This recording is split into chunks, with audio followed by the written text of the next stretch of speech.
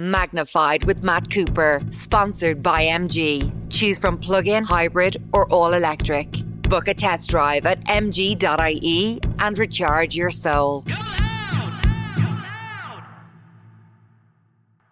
Hello and welcome to the latest edition of Magnified with Matt Cooper, a podcast series in which I get the opportunity to talk at greater length to people who might be guests on my radio show, The Last Word, or who might not, to talk about their lives, their interesting lives, to talk about interesting issues that are important, hopefully, to you, the listener. And that's why I've picked today's guest, who has joined me in the kitchen at my home for a lengthy discussion about the housing crisis that we face in this country. He may not be a particularly well-known individual to you, but he holds a very important position as the Chief Executive of the Land Development Agency. He'll explain a little bit about what that is and what its role is in trying to solve the nation's housing crisis when we hear from him. And he's an interesting backstory as well, his role in NAMA and his belief in the importance of public service as something that people should do, and why that can be more important to the earning of money, as many people in the property industry perhaps are a little bit obsessed with. Anyway, our guest today on this edition of Magnified with Matt Cooper is the Chief Executive of the Land Development Agency, John Coleman. John, the reason that I've asked you to join me here at my kitchen table today to do this interview is because housing is, for so many people, the biggest issue I think facing them, particularly for younger generations who not only are wondering if they're ever going to be able to afford to buy a house, are now wondering if they're going to be able to afford to rent a house or apartment to actually live in. So what in this Land Development Agency doing to actually address that? You're right, Matt, and look, thanks for having me. Firstly, it's great to be on the podcast, but you're absolutely correct. It's possibly our biggest societal issue, isn't it? Like, shelter is a fundamental need, and so that's really become crammed because of affordability issues in particular, and availability issues indeed over the past number of years. So the Land Development Agency and what that's trying to do to alleviate it is to try and bring in a new affordability tenure, a new affordability sector in the country which hadn't existed up until now, and trying to target those kind of people in the middle that don't qualify for social housing but can't afford the private housing market either, and that's a growing band of people. I mean, when we looked at who didn't qualify for social but would struggle to pay based on their incomes, private sector rents, say, for instance, probably last analysed that property about a year ago, and I'd say we need to rerun those numbers now because that band, those middle deciles of income have probably broadened. So we think it's about the middle 3.5 deciles are particularly tightly squeezed. Explain to me, what are those deciles? What sort of income ranges are we talking about? Because I was even today reading about the apartments that are available from the institutional landlords, that there are people on salaries of 85,000 euro who aren't able to afford the rents there. But that's it, and so if you're on, roughly speaking, it depends on your household composition, but if you're on about 45,000 gross, you should qualify for social housing, depending on your composition, depending where it is. It differs slightly, but in and around you should qualify. For better or for worse, and of course there's a social housing shortage as well. And if you extrapolate that, about 1/3 of someone's net income is what they can afford to pay on their housing cost. It's not an exact science, but as a rule of thumb, it's broadly accepted. We think that those really in need are stretching all the way up to about 85,000 in terms of who would be struggling to pay on the market if you were to go out today to rent somewhere. So that's who we're targeting with our affordable homes that we're trying to bring on stream. But 85,000 is a significant amount of money. I mean, maybe a couple, if both of them are in good income jobs, can get to 85,000. But what about the single person?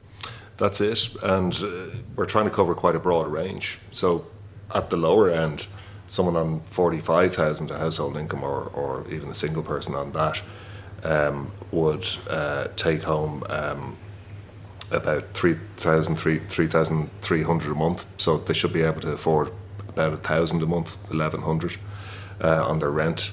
And we've seen today that the average, from the DAFT report actually out this morning from Ronan Lyons, that the average rent in Dublin asking is now £2,000 a month. And so there's a big gap between those that can afford that. Even at 75,000, say, the affordability level should be around 1,500 a month, 1,540. So that gap is just widening and widening, unfortunately, at the moment. So that's why we need these affordable homes. So what's the Land Development Agency's role in that? So we've been tasked with opening up state land in particular, but it doesn't have to be just state land. It could be other lands as well, and to make those available for affordable homes and to translate them into affordable homes. The way we're doing that, there's no magic wand. I mean, they cost us the same roughly as the private sector to build them. But the way we're doing it is we're essentially getting the land at very low cost or nominal cost from the state, close enough to nil. So you don't have that input cost into producing the home. We'd also take a very long-term view on rent setting as well. We want to, it's called cost rental, which, you know, it's in the name, it covers the cost of operation. So we would just try So does it cover the cost of the actual building? It does, yeah, the financing of it, the building of it, the construction costs and the operational costs on an ongoing basis. That's the idea behind it. And so we wouldn't have land as an input cost into that, which helps bring down levels to a more affordable level. Okay, but a couple of things on the land. I mean, how much a part of the price of an apartment or a house is down to the land? It depends on the location. It could be 100,000 or more in per some unit. Locations per unit. Other areas it might be 25,000, 30,000. That's only part of it. We're also taking a very if you had an open market private rental sector operator renting out homes, they'd look for a 4 or 5% return, probably in and around that on their income, and we would be looking for much lower levels of return than that as well, much more akin to kind of quasi housing association type entities across Europe rather than some of the PRS funds that would operate here. Okay, but come back to me as well about the land that you're getting. I mean, is the state surrendering or gifting or granting all of the land for free? Because it strikes me that a lot of, say, commercial state enterprises might say, well, we have need for that land. I know you're doing a lot of work, for example, with CIE. But CIE might say, well, we could develop that land ourselves, make as much money out of it to pay for the trains or the buses or whatever that they're required to make capital investment on. So is the state necessarily always willing or eager to hand over its land? Yeah, it's a conundrum. Like, state companies have assets that they utilise, be it gaining an income from them or selling them for their own operational purposes. And we need, like CIE, we need bus and train services. And as well as housing services. So there's a trade-off. It's arranged two ways. So for agencies that are controlled directly by the state, say for instance the HSE, the land would transfer at a very low value. For land that's to transfer from commercial state companies, the likes of CIE and others, the government would have to make a case-by-case decision on each of those. And essentially what it boils down to is what percentage of affordable housing do we want on those pieces of land? And the higher the percentage, the lower the value of the land. So essentially if it's 100%, the land is only worth nominal value. If it's 50%, it's probably 50% of its open market value, roughly speaking. So those have to be looked at on a case-by-case basis by the government as they come up. Most of the lands that we've tapped to date have been from non-commercials, but you're correct, we will have to grasp the nettle on the commercial stuff, and we're in discussions with a number of commercial bodies about those at the moment. But I think ultimately we still need to run those commercial companies as well, so it'll be a question for government as to priorities and ability to fund those with other sources other than their land. There's no shortage of land in this country though, is there? Only recently I was flying into the country and it was a beautiful sunny day without any cloud. And the flight coming into Dublin took the long route around across the bay and then out as far as Kildare and swinging back around into North Dublin. And you look down and you see there's loads of green space. And there's also loads of what you might call brown space, an awful lot of stuff that needs to be perhaps cleared and redeveloped. So given that we have no shortage of land, why is it so expensive? Yeah, I guess it's just market forces. And like if you're a private rental sector operator, so you work out your costs of delivery on one level, you work out your rents on another level. And when you have rents still increasing at 10, 12%, and up until recently, costs hadn't been increasing to the same degree. Obviously, of late, yes, that's a much bigger issue. But it does leave a lot of room for land prices at the end. And that's probably what's happened. Like land, when I worked at my previous employer in AMA, you couldn't give away land in 2012 as a liability. And 10 short years later, it's become hugely valuable. That's the nature of land. It's massively volatile because if the price of a house goes up 1x, the price of land can go up 4x. It's of that nature. So it's just a very volatile asset. Just actually, let's jumping a little bit back. So if you were in NAMA, you might be able to answer this question for me. How many ghost estates were actually demolished, which now, in retrospect, if they've been kept, could have provided housing that we needed? Probably not so many as you'd think. There was an initiative in NAMA. It was an acronym called NARPS, but essentially what it focused on was getting those ghost estates and finishing them off and making them available as social housing. So quite a lot of them were remediated or finished out and ended up in this vehicle NARPS and are currently rented out to approved housing bodies as social housing. I think there's about 1,400 units in that vehicle at the moment. So pretty early on, it was recognised that there was an opportunity to do something there with those rather than just have them demolished and bring them into use. So the majority of them have been remediated. Because you still see stuff going up on social media. Some estates I've seen in Cork, for example, which seem to be vacant and empty. I mean, is there still housing out there that could be put to use that hasn't been? I think market forces have probably made those viable to a degree and brought a lot of those forward. There might be odds and sods that are still out there that for whatever reason haven't moved on. It could be under the control of a creditor, maybe not NAMA anymore, but a bank, or the builder could have its own difficulties. But I wouldn't say it's widespread anymore. A lot of them would have moved on one way or the other. But yet recently you said something very interesting because, and we'll get back to the use of state land, but I think it surprised maybe some people to see that the Land Development Agency was involved in providing finance to private sector developers to finish out estates or to use the planning permission which they had, which they haven't activated. Tell us what the thinking is behind that. So there are approximately schemes that could deliver 80,000 homes countrywide, or about 40,000 in Dublin, for one reason or another haven't commenced. So that's where the state has given planning permission and they could be delivered, but for various reasons they mightn't have moved on or commenced. And we were thinking, well, consented land, that's land with planning permission, is quite a difficult thing to get, especially now with judicial review and a lot of opposition to development. And that affects us just the same as anyone else. We have to go through the same planning process. So we said, well, we need to get at consented land to bring it into affordable housing. And we have some consented land and a growing amount of consented land as we go through planning processes, but not enough to match our delivery ambition. So we looked at those situations where they hadn't moved on and said, what is it that we can bring to bear to make these happen? So it could be where a developer can't access. Finance is difficult to access still for developers. The banks have long memories when it comes to this, and I don't blame them. They were heavily burned, obviously, 10 years ago. But we looked at those and said, if we can provide a guarantee on the exit, say, for a developer, it'll make their economic decision and ability to deliver that land much more viable. But not to just do it for the sake of delivery in general. Strategically, we're trying to create an affordable housing sector in the country. So couldn't we accelerate the creation of that by harnessing these uncommenced planning consents and bringing them into the affordable housing net?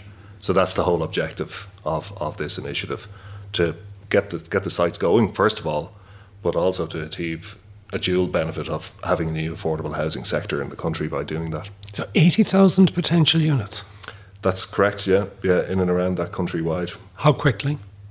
So we're our initial, obviously it's very expensive to finance this and to underwrite this. We have limited capital. We've good amount of capital, but it is limited nonetheless. But we're targeting 5,000 units over the next 4 years through this programme. And we're trying to do it in a sensible way, well located, where there's good demand for particularly rental accommodation, but also sales. So we're targeting releasing about 5,000 of those units. But I think the important thing about this initiative as well is that we've had quite a run on housing since 2014, 2015. We did nothing, obviously, from 2009 to 2015, roughly, which is partially why we're in this hole we're in at the moment. There was a black hole put in housing delivery as a result of the financial crash. So we've had a run for a number of years. We tend to go in cycles. And you'd ask yourself the question, with the interest rate environment looking a bit more challenging going forward, with delivery costs certainly looking more challenging, that we want to be very careful that we don't have another slump in delivery. And one of the core reasons for setting up the LDA was that we would smooth out those cycles, those boom-bust cycles that we're so prone to in this country over decades. So that if you imagine back in 2009, and this might not have been feasible, but if you had a state body like the LDA that no matter what was still building when everyone else wasn't, but was still building, and this is in extremis, but it's a good way to frame it, or that was able to work with those that had land, that had viable development platforms, and was able to work with those to bring those lands into development as well. We might not be in as bad a situation if you had an appropriately sized agency doing that work back in 2009 to 15. And I think to have that and to have that ability to do that as we go into future cycles is going to be important. I don't want to labour the point, but I do want to just clarify a couple of things in relation to that, because it sounds very interesting, the potential that you have there. A lot of people have asked questions as to why it is that there are a lot of planning permissions in place that are not acted upon. And often the commentary is that this is land hoarding and that it is developers waiting until a later stage in the cycle where they think they can make even more profit. It strikes me at the moment that maybe we're near a peak again in pricing, that there's not much benefit to waiting much longer for a lot of these developers, that the reason that they can't actually build is that they can't get the money to do so.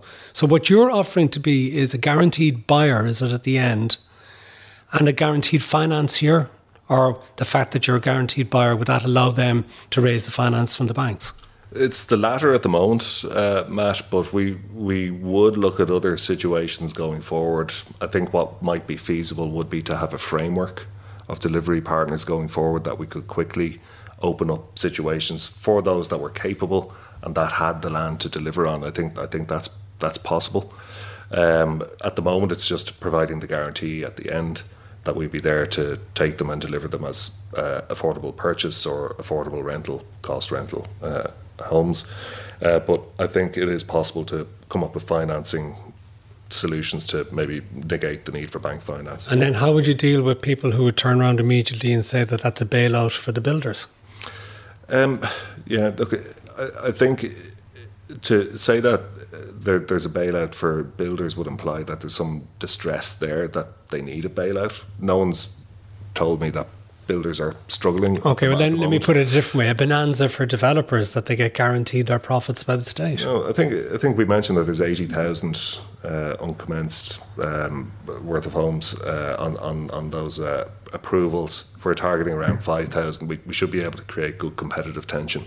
And I think the state as a back end is going to be a lot more attractive as well, because again, looking at the cycle that's ahead of us, interest rates going out, increasing, people thinking that, you know, maybe I can get a better deal for my investment elsewhere in lower risk stuff. if that comes to pass, I think the state will be viewed as a good partner, and the demand for that from the industry will be higher than the supply that we can give. So I think we'll be able to get good bidding tension between partners.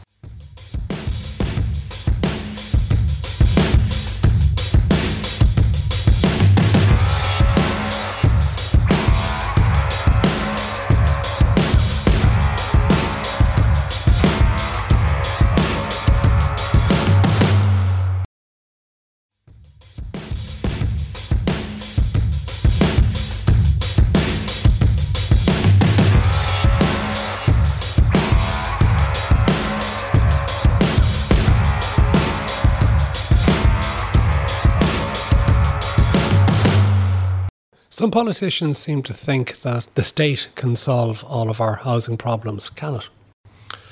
Well, it's going to be a big part of it. I mean, if you look at the targets for housing for all that are set out for the next 10 years in the government's housing strategy. So at the moment, give or take, the state accounts for 20-25% of all housing output. So that could be through AHBs working with developers to approved housing bodies to deliver social housing. It could be from direct acquisitions by the state itself, or direct development, which is a smaller part but increasing, with people like the Land Development Agency and councils themselves delivering directly. So 20-25%. The housing for all targets are about 33,000 units a year over 10 years on average. And around half of those are to be delivered as public housing. So that's social housing, affordable purchase or cost rental. So it's already high at 20-25%. That would be high by European norms as well. And we're talking about getting to 50%. So I don't think the state can ever be a panacea. It needs a development industry. It needs house builders. But it's got to be a big part of it for sure. What do you make then of the what are called by some the cuckoo funds, the institutional investors coming in and buying ready-made apartment blocks? Is that the type of thing that the country really needs? I think we need all sorts of housing. The investment funds coming in and funding or providing the capability or the wherewithal for these to be built, the reality is we've said as a country we're going to build more densely because of good reasons like maximising infrastructure, intensity of usage, climate change is a huge factor. And so we're building more densely. That sometimes, not all the time, but quite often means we're building apartments. And the days until some government initiatives have come along more recently, but the days of developers spec building apartments for 100 blocks to show that when you have them completed in 2.5 years' time, that 100 households will show up with the money that you think that they will be able to buy them for, mortgage approved, and buy them off you individually, when it's actually much more expensive to build an apartment than it is a house. Those days have passed, and no one will spec build for sale apartments anymore. So you need some sort of an institutional player, be it the LDA, could be the LDA, or an approved housing body, or some investment funds that rent into the private sector. So they're needed, otherwise the development won't happen. Now, market forces have dictated that those funds can demand higher rents, but I think it just underlines the need then for these initiatives that have come in around cost rental and affordable rental to eat into some of that and to capture some of that and deliver it on an affordable basis to people. Yeah, because we were told that apartments are exceptionally expensive to build. So we can see the reality or the need to have density for environmental reasons, to keep people near public transport, schools, other things. But is that benefit not lost by the fact that the apartments themselves become so expensive to build and then so expensive to either purchase, or too expensive to purchase, or very expensive to rent? Some of it becomes more difficult. All right, it's essentially society is paying a higher price for this more sustainable form of development, and we have to look at ways to drive down that price. The prices are, I can tell you, they're unsustainable, and we're in the market ourselves at the moment, and obviously looking for builders and contractors to build out our schemes. And the prices are unsustainable. We will have spikes from time to time. Obviously, there's a sense of force majeure out there at the moment. The Ukraine crisis, which has just compounded COVID and other supply chain related factors. But I agree. We don't have the answer today, but maybe it's around design efficiency. Because again, some politicians are telling us that some approved housing bodies have built far more cheaply, that you can do things for prices way lower than we keep reading about in the newspapers for every new development. Can it be done more cheaply? It depends. I would say generally speaking, the idea that someone can wave a magic wand and produce homes or apartments much cheaper than what has been put out there is not true. When you count all costs that are included, levies, land costs sometimes that people have, and every site has abnormal issues, I can tell you. They shouldn't be called abnormal issues because they're normal, but there's extras in there. When you add them all up, what people like the SCSI say around costs is true in our experience. This is the Chartered Surveyor Society. Correct. They would be on the money. They're based on tendered amounts. We see what tenders are happening in the market ourselves through our consultants on our jobs, and the idea that there's some cheaper way to do it, it just doesn't hold water in our view. We're in the market at the moment, and I can tell you we value engineer the hell out of our schemes to make sure that we get good value for money, and you're always going to be in and around market prices. What about the role of the state, though, in driving up prices, with things like councils putting levies on sites and even things like VAT? Could the state maybe reduce those costs? Yeah, VAT often gets targeted. The thing you would have to be careful about with VAT, and this is a policy matter for the Department of Finance or the government, but the argument around not reducing VAT has been that, well, if you just reduce VAT, the person can still pay what they can pay for the house or they can pay for the rent, and that won't necessarily translate into a reduced price for the end user. So it'll just be sucked up either into land values or profit for the developer, which is not what we're trying to target. So that's one argument. Now, it could be possible that where you have a cap on prices, effectively, say for instance with cost rental, that benefit would be passed on, because we have to pay VAT on our input costs and pass them on to the renter. However, it's not that simple for the government. There's pretty strict EU rules around this. The EU budget is funded through VAT receipts in part, and it's always quite difficult to get derogations away from that. So the rules aren't well understood. Levies, I mean, yeah, sure, you could say, look, we're not going to charge levies, but someone has to pay for the services that they fund. So that's going to come back through taxation in some other way. It's just, is it from the left pocket or the right? So there's no easy answer on it. Okay, about apartment block sizes, because you're already now, I think it's in the Denore St. Teresa's Gardens area, you're looking at building an apartment block. How high? It's 15 stories, which we've reduced on consultation with the community from 22. Even 15 is quite high. Why do you believe in high-rise apartments? Because again, there's a generation listening to this who probably won't remember the Ballymun flats, which were the initial Irish experiment in high-rise apartment accommodation, flat accommodation, and it was regarded as not working and been a social problem. Why do you think 15 stories or even your original application of 22 would work? Yeah, the Ballymun experience is an interesting one from the country. When you look into that and you look back at some of the old videos of the National Building Agency that produced those, it's quite innovative in terms of the structures. I think where Ballymun fell down over time was around the social services that were inadequate for the area and that weren't provided. So it wasn't necessarily the tall structures themselves, and tall structures successfully exist in many cities and countries. It was more because it's so symbolic, I guess, the height out in Ballymun. that kind of received, it was a bit of a lightning rod for the blame for some of the social issues that were experienced out there. But a lot of social policy experts would say that, you know, it was the fact that there wasn't enough social amenity out there that was at the root of that. The actual apartments themselves apparently were very well built, weren't they? Yeah, and they were innovative. They were kind of a lot of off-site fabrication and things like that we're still talking about today, that haven't got to the bottom of today as well. So they were,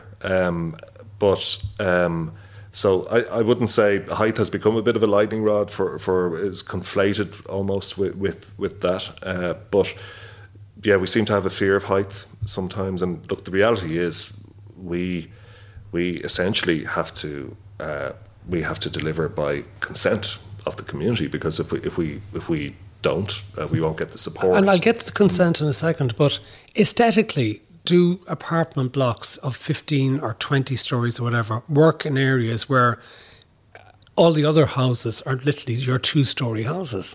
Can you really transplant or put large apartment blocks into such situations? I think, in my own view, where it makes sense, where you have a Georgian city core like we do in Dublin, that you may not have a 25-story structure right beside that.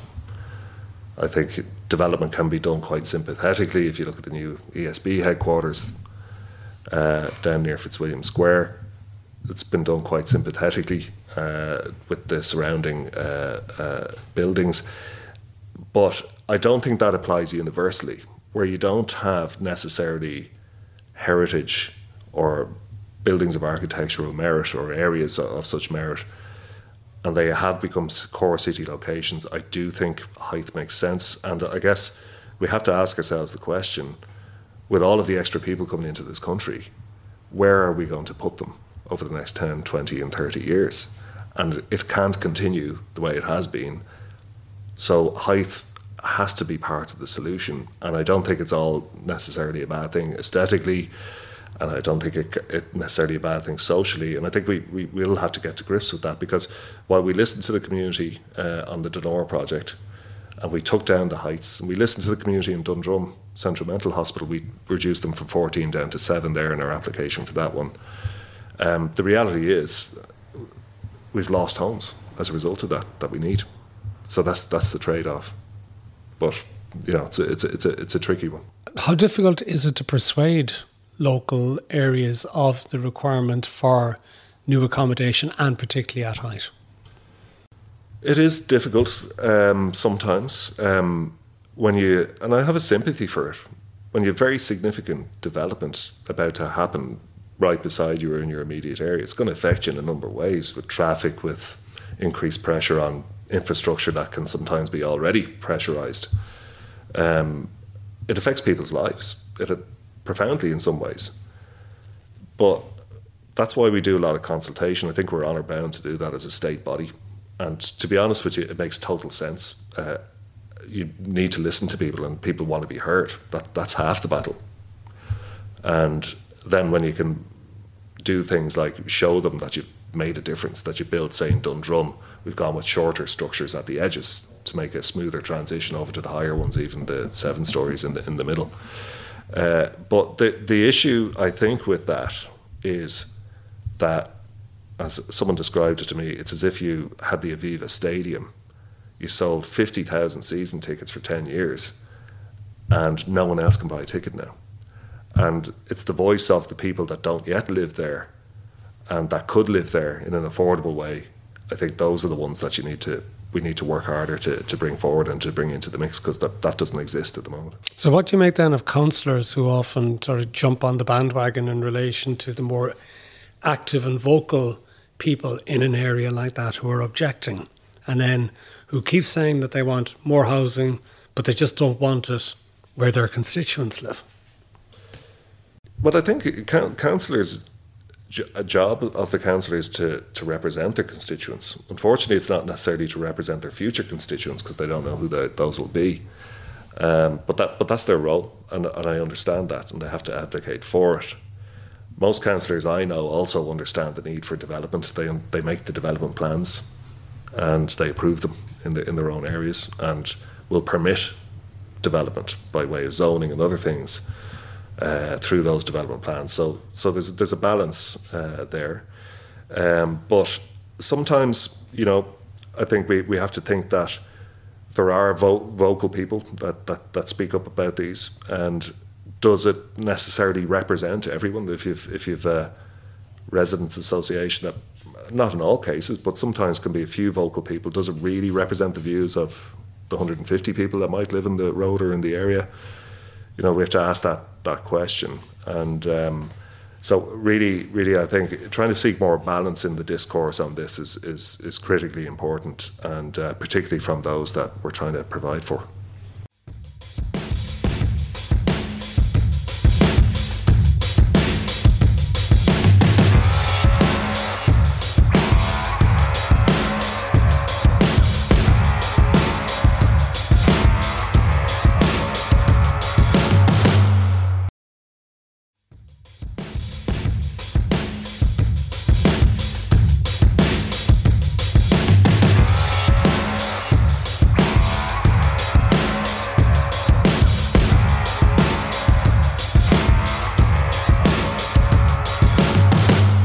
You mentioned figures. There's projections that our population in Ireland over the next 30 years could increase by, what is it, up to 2 million people?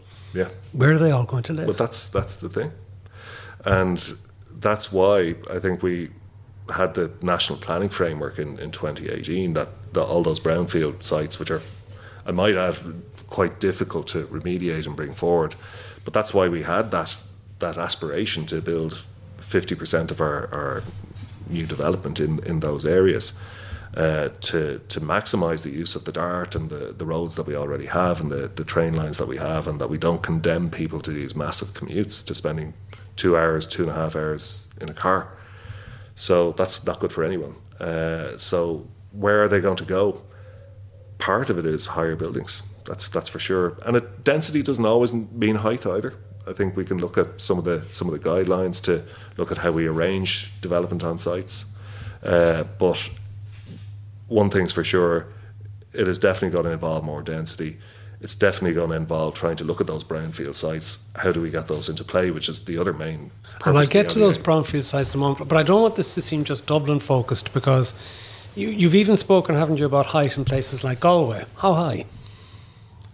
Again, the aspiration is to grow those cities quite significantly, because, and like I'm a Dubliner, and quite often you get this kind of almost GAA style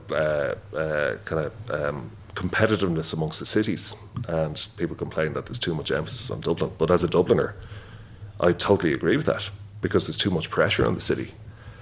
I think actually the big opportunities, if you look at them, are in Cork, Limerick and Galway, and Waterford, I might add. And so I think Dublin's been, because it's more economically viable and economically attractive for developers, I think a lot of the development has been done in Dublin. To a degree, there's still many opportunities in terms of infill development. But if you look at the likes of Cork, where you have Tivoli Docks, which has been signalled for transfer to the LDA. You have the Cork Docks itself, which is kind of legacy industrial port area. Which people have been talking about for 20 years for the potential, and nothing or little has been done. Nothing has happened, but, and I agree with you. Now, the government has committed a big chunk of money to infrastructure, new bridges and flood defences down there, which will hopefully change that. But I think we're often in the habit of beating up on ourselves in Ireland a bit, and we look overseas for examples of how things are done well. But we could look very close for examples of what is possible down in Cork Docks and other areas, like the Docklands area of Dublin and the IFSC before it, where we said, let's draw a line around this area. We're going to give that a planning scheme, and here's what can be developed there. We're going to invest the money in the infrastructure to bring it forward. And they ultimately got delivered. And, you could argue, sure, the heights in the Docklands, they're a bit mono height and not that interesting, but the reality is they got developed, and there are people living there, and there are employers that have set up jobs there and set up operations there. So they're successes. And I think if we look at those, that's what we should be looking to for the likes of Cork and Limerick as well. I mean, the opportunities in Limerick are similarly huge. Yeah, I want to ask you about that because this is something I've spoken to John Moran about previously, the Colbert train station area. Limerick city centre, some fantastic old Georgian buildings as well, which were renovated, but it's a city which needs a bit of love. What can you do for it, for example, around the train station? Is this going to be one of your centrepiece developments for the LDA? It is. So there's two things the LDA is doing. It's delivering affordable housing in the short term, so that's a 0 to 5 year. And from, say, year 5 and onwards, the core reason why the LDA was set up is to look at these legacy areas around our cities, like Colbert, which has been kind of under our noses for forever. There's 50 hectares of state land in the city centre of Limerick, our third city, that hasn't moved forward, and should do, right on the train station. And that second piece, that kind of longer term but very important land assembly, the likes of the success of the Docklands in Dublin that ultimately got delivered, that's what the LDA is really here for. And I think when you look back in the LDA in 25 years' time and what did it achieve, hopefully, yes, we'll have done a good bit on the affordable housing piece, but the longer term is the likes of Limerick Colbert that will have been brought forward over that period of time. And it does need love down there, there's no question about it. But what it's about is we've brought together all the lands down there, 50 hectares, and we've created a master plan. We spoke to the community. We did a thing called a design review. So this is like our blueprint for our approach in these areas, and we've others that I'll talk on. But we did a design review, which is blue sky thinking. We now have a master plan, which is buildings on a page, and to show the community exactly how this is going to look. The key thing is that one thing we've heard in Limerick all the time is we don't need lovely new plans drawn up and written down in a nice brochure, and then that's where they sit and they go nowhere. So the key thing for the LDA to prove concept down there is to bring forward planning applications and to build them out. So we'll appoint design architects for a certain portion of those lands later on this year, get a planning application in next year, and hopefully start building out on those. Because I think once you start to some of the situations that we funded in NAMA, there was a term called above. You had to be above ground to attract an occupier, and then it became it's above hoarding, and then you'll attract your occupier.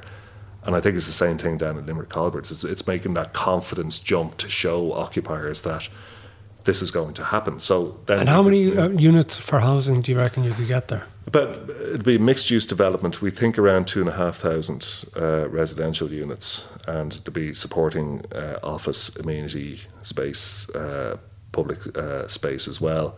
But I think the key thing for that area to work is to show that it's competitive by showing that there's affordable housing here and it's coming, and to provide the space as well for workers to operate out of. So you can say to the Facebooks or the Stripes of this world, don't put your next 1,000 employees in San Francisco or even Dublin. Put them in Limerick. We're already building the affordable housing. They can live there. Commit to the office and we can make that happen too. And then you have good quality jobs, people spending money in the cafes and restaurants of the area, and the whole area lifts as a result and provides opportunities for the surrounding areas too, which have been the scene of big social deprivation. So that's the big picture for areas like Limerick Colbert. It just strikes me that a lot of this is long-term planning, or medium to long-term. Some people would say glacial. And it just struck me that countries like China look in the long-term all the time, but yet they build very quickly. They put their new housing and infrastructure in place almost immediately. And the reason I'm bringing that up is because I've also looked at what you said about Houston Station, and that there's this incredible opportunity, given that there's already been significant building at that end of the Liffey as against what's going on down the Docklands.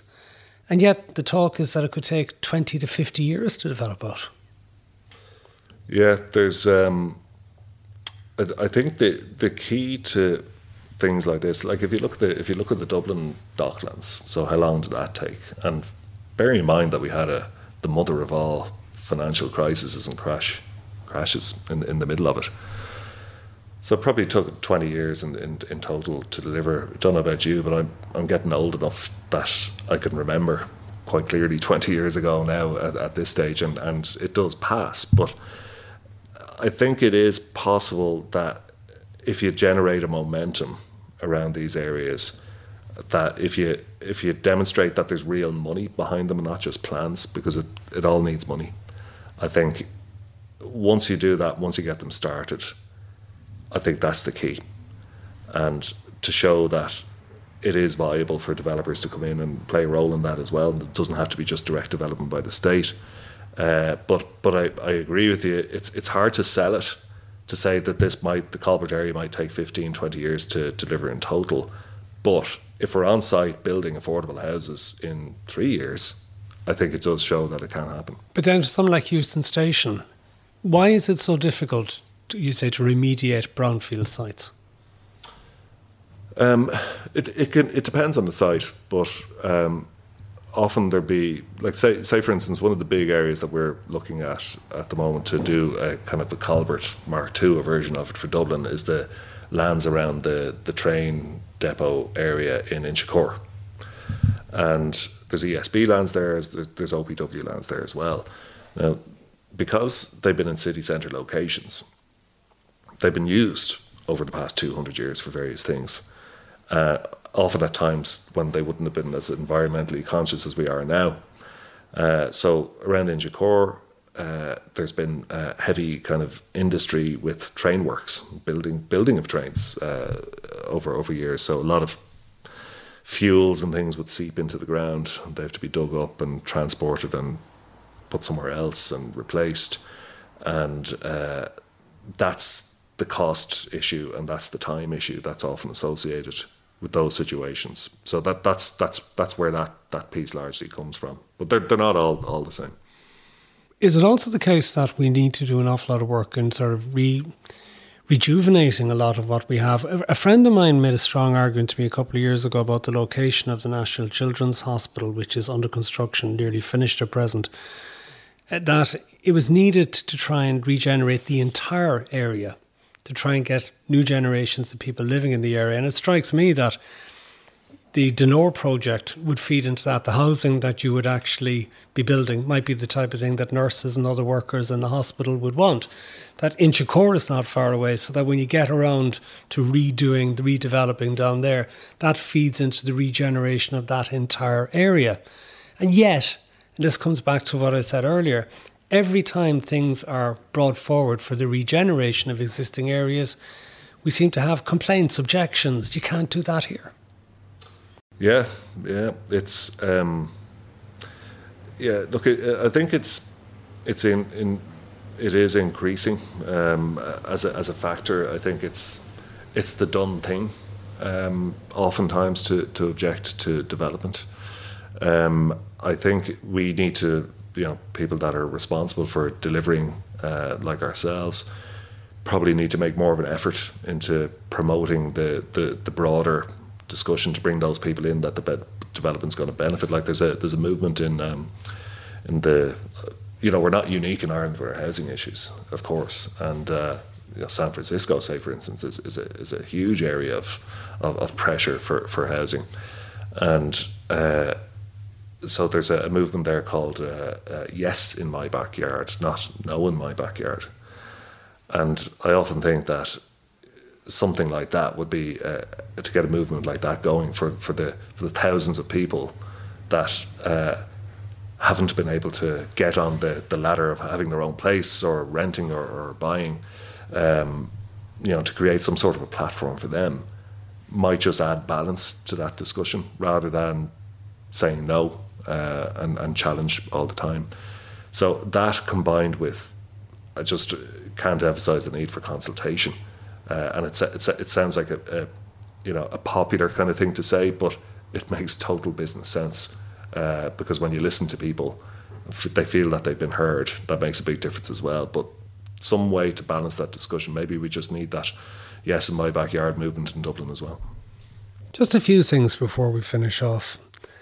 Budget. I mean, you have, what is it, a €2.5 billion budget, but is that anywhere near enough?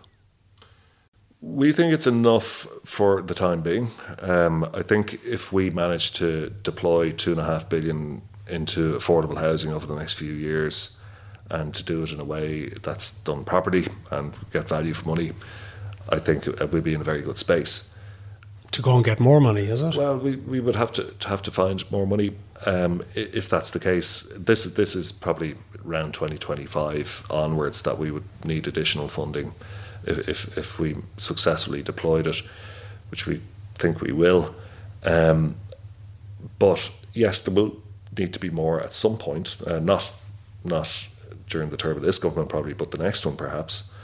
And the key thing is that is done, because if you look at what has happened with housing delivery in the country, it's been tied to our economic fortunes. So we had a crash in 2009. There was no money spent in housing because we didn't have it. And that's partially why we're in the situation we're in now. And I think to have an entity like the LDA that has the money, that's ring-fenced, that's capitalised, and can build and can develop and deliver through a downturn, which we will experience as sure as night follows day at some point in the future, and probably get better value then. If you consider the value we could have got if we said, right, we know we don't need that much development in 2010, 2011, 2012, but we know we'll need that for future years. We get great value from contractors at that point in time, and we should be filling our boots during downturns when you think about it. But the reality is there's less money around, less money available economically from the exchequer at that point in time. So the concept of ring fencing significant amounts of money in entities like the LDA for smooth housing delivery, I think, is very important. And allied to budgets, what about personnel? Because it has, from what I'm hearing, many of the local authorities don't seem to have enough planners. They don't have enough people available to have meetings with developers. We have a very slow planning system. You have very slow with judicial reviews. Do you have enough people, a budget for enough people? And are you able to pay them well enough to compete with the private sector to attract them in? Yeah, we're okay from a budget perspective on the people. Attracting enough of them can sometimes be a challenge. We're competing essentially with the private sector for these skills, which are in very high demand. And can you pay them the same? I think as a package, the LDA offers a compelling enough proposition to people. So we've got a good throughput of really interesting work to do. That's one thing. The LDA would be a good, stable employer. As I mentioned, we see ourselves definitely playing a role in counter-cyclical development. So we're a good, stable employer, I would say. A lot of the people, this sounds a bit sanctimonious, but a lot of the people that join us do believe in what we're doing. And it's the question I always ask in interviews: why are you here? Why aren't you speaking to X private developer or Y private fund? And they do believe that the LDA has a big role to play in solving the issues that we have. Like, you know, I have kids, and quite often people look at their own children when they come in the doors and say, I don't know what they're going to do for their housing needs going forward. Like, we're lucky. We have houses and we've places to live, and we can afford to pay for them. I look at my kids, I can't see that happening as easily for them. That's for sure. It's a conversation that's had in this house with my children as well. That's it. And that's when people come in our doors and sit down at interviews, they say, well, I probably hear that 50% of the time with people that come in. And so, yeah, look, everyone needs to get paid for their job, but there's other factors that draw people to the LDA. And look, we pay people good salaries. Would they be the highest out there? For sure, absolutely not. But I think as a package, it's interesting to people, and ultimately they're the kind of people we want at the LDA. I ask you this because in recent days we've even seen people leaving the Department of Health, taking up jobs in the private sector. I mean, is this something that you would fear? Would it be something that maybe in time you'd even fancy yourself? I would, for the LDA, I would be conscious of it. I'd fear it, all right, that we'd lose people. We haven't experienced it to date. We haven't had that much attrition. Sure, yeah, it's always a factor that that we lose talent from the public sector, and that we don't want that to happen. I think personally, and a lot of people I know do feel drawn to the public sector. I think there's meaningfulness in every role, perhaps, but I think there's a kind of a common good. There's a public good element to what you're doing in the public sector as well, whether that be in housing or health or anywhere. So that is a factor that I think holds on to people. So hopefully that'll prevail. That's not said as much anymore as it used to be said in previous generations. Yeah. I come from a public sector background. My father worked for Dublin County Council as it was back then, and then South Dublin County Council. My in-laws are from a public sector background as well. And, the public sector and the civil service was seen as an attractive career option, an attractive place to be. I think it still is. I think it can be. And I think it can be marketed as such. But yeah, look, it's not good to find people like Dr. Glynn leave. We don't want to lose them out of the public sector. We need leaders like that. And I think, we should do all we can to look at ways to hold on to people like that and to attract more in. How did you get into this? Because you're an accountant, aren't you? Yeah, in a circuitous way, Matt. So I joined NAMA shortly after it was established as an employee. And what attracted you to that? I don't know if you remember back to those times. There was I remember too well back to those times. But there was a real sense of a job was needed to be done here for the country. And I worked in a bank, in Bank of Ireland, previous to that as a lender to businesses. And so NAMA was obviously looking for staff with NAMA owned loans, not properties. So it was essentially a big bank to a degree, and was looking for kind of banking skills. So I thought that would be quite an interesting proposition, and it sure did turn out to be. So I stayed there for the guts of 10 years, about 8 years, and finished off as the CFO there. But even in NAMA, and I know people criticise it, it had a very unpopular job, and it largely did it. It got the money back. The purpose of it was to extinguish any further liabilities for the country, which it did. But look, I know it's a divisive topic. But, in NAMA, which is part of the wider National Treasury Agency, NTMA, there was that public service piece. It plugged you into the public service system. It gave you an overview of what the public service did. It plugged me into planning and housing in particular. And one thing NAMA did around 2015 was to look at its portfolio of loans to say what land is there and can we do anything around housing development. And we did, and we put a strategy in place, and we lent money to some of those developer borrowers that were in there to build out houses. And there was quite a lot of housing development arose out of that. And that got me into the whole housing space. And then the LDA came up, or the National Regeneration and Development Agency, is a bit of a mouthful, but that's what it was originally called, or tabled as. And from colleagues in the Department of Housing got in touch and asked for help in setting it up. And that was in the very end of 2018. And here we are a few years later. And we're hopefully sticking a shovel in the ground in a few months' time. But given that background that you have in accounting and banking, how much do you actually now at this stage reckon you understand of the whole mechanics of development and the whole need for planning as well? Yeah, well, I would say, how much do I understand? Not enough. My approach with staff in particular is always to hire in people that are better than me, that know more than me.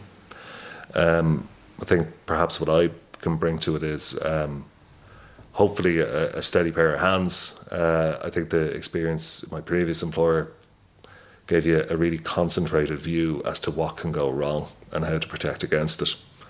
So hopefully that'll help when you're at the kind of in control of large amounts of state money. That's important as well. But I've got my views, Matt, but there are people that know much more about this than me, so that's why we hired them in. So John, and thank you for taking the time to come and speak to us here, and we're sort of at the end now, but it does strike me that you have an awful lot of really useful ambitions for the LDA, and it's all well thought out.